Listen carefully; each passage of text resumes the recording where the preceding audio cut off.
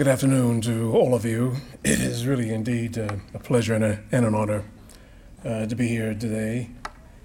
Let me say this, that one of the great philosophers, Voltaire, said, brevity is the soul of wit.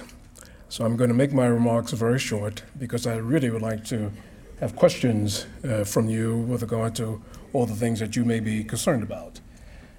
But let me just start off by saying, tell you a little bit about myself. Ed Lewis. I was born in the South Bronx of New York City. My mother was a beautician. My father, a janitor at City College for over 25 years. My stepfather worked in the garment industry. That was my nuclear family.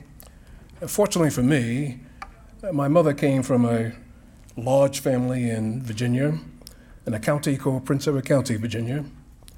And for those of you who may not be aware what Prince Edward County means in the history of the Civil Rights Movement, it was one of the counties that figured in the Supreme Court decision of Brown versus Topeka that ended segregation May 17, 1954. And my family was intimately involved in that decision. From the time I was 5 until I was almost 15, it seemed to me the hour of school was over in my early days. My mother had me going to my grandparents' farm, where I planted, plowed, worked in the tobacco fields, cut down trees. And my grandparents truly believed that hard work kills nobody. It was there that the inculcation of the importance of education and the work ethic became a part of my fiber in terms of what I am today. In New York, I was a pretty good football player. I was an all-city fullback and got a scholarship to the University of New Mexico. The only thing I knew about New Mexico then, this is 1958, was that the atomic bomb was built in Los Alamos and exploded in Alamogordo. At New Mexico in 1958, there were 8,000 students. There were 5 blacks and 1 black woman. And so we were forced, my colleagues and I who came, the other 7 blacks who came that year, to integrate and to really get to know each other and get to know Hispanics, whites, and Indians at the University of New Mexico. I did play football for 1 year. I lost my football scholarship. I was not as good as I thought I was. But I went on, because of the importance of education, to go to undergraduate school and a graduate school in political science and international relations with a minor in Russian and Chinese history. I then went to graduate school, to Georgetown Law School, and I discovered the law was not meant for me. And that was one of the first failures that I had in my life, and one begins to realize that one has to pick oneself up, because in life you have your ups and your downs, but you gotta keep on moving forward.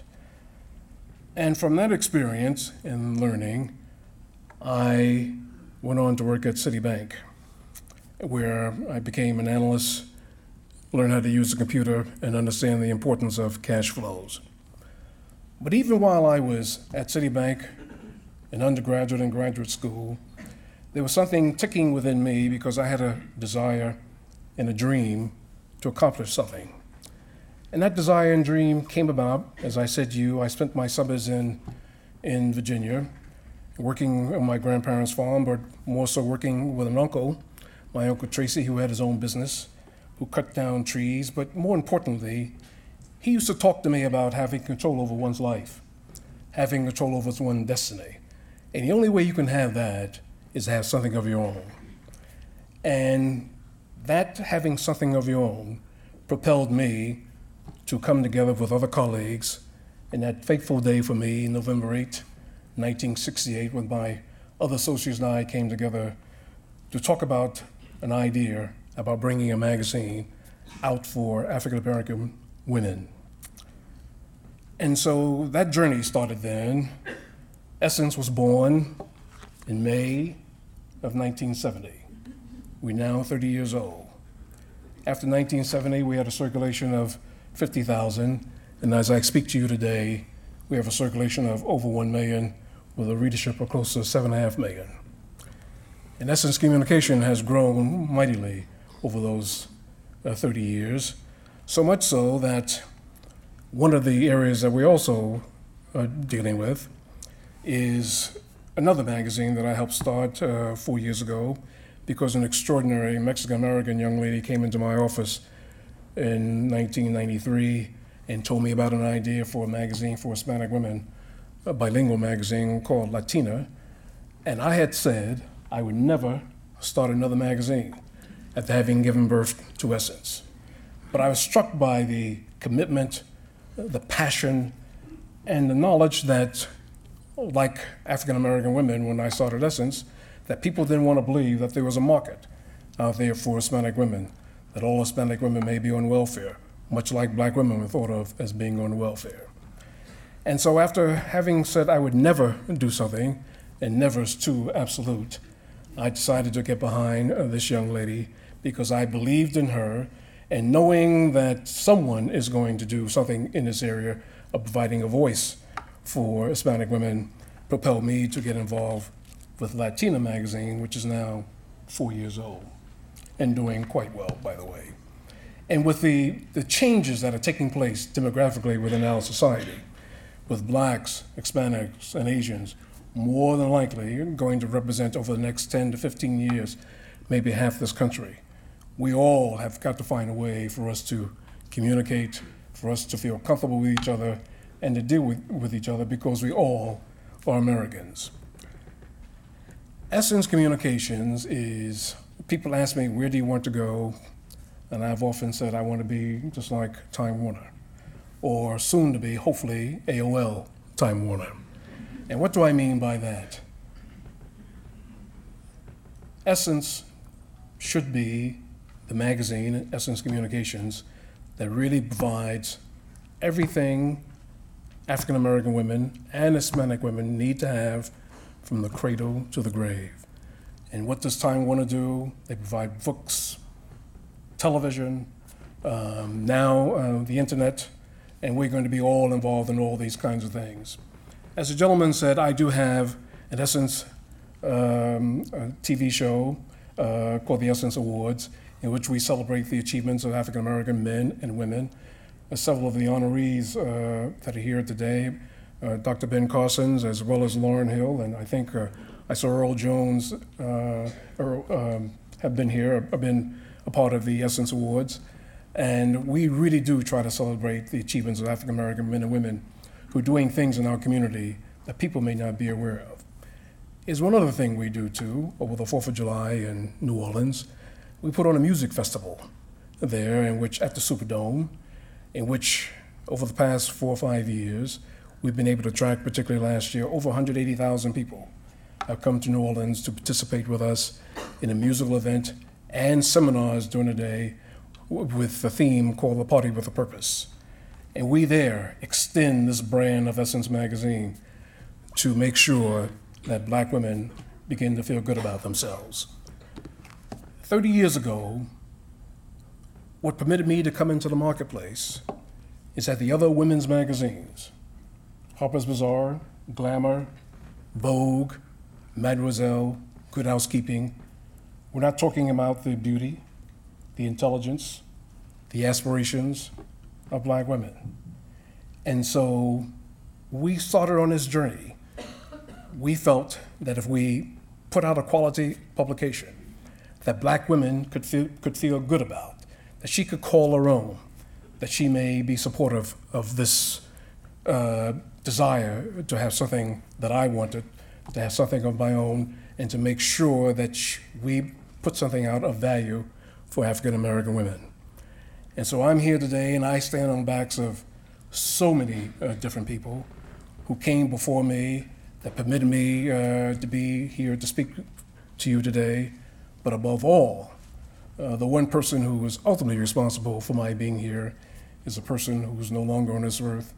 It's my mother. Because without her judgment, caring, bringing me into the world, discipline, I would not be here in terms of what I am today. My mother said to me on many occasions, I have 3 things I'd like you to do. I want you to be a good man. I want you to be a proud black man. I want you to try to do the right thing. and to take care of your family. Thank you.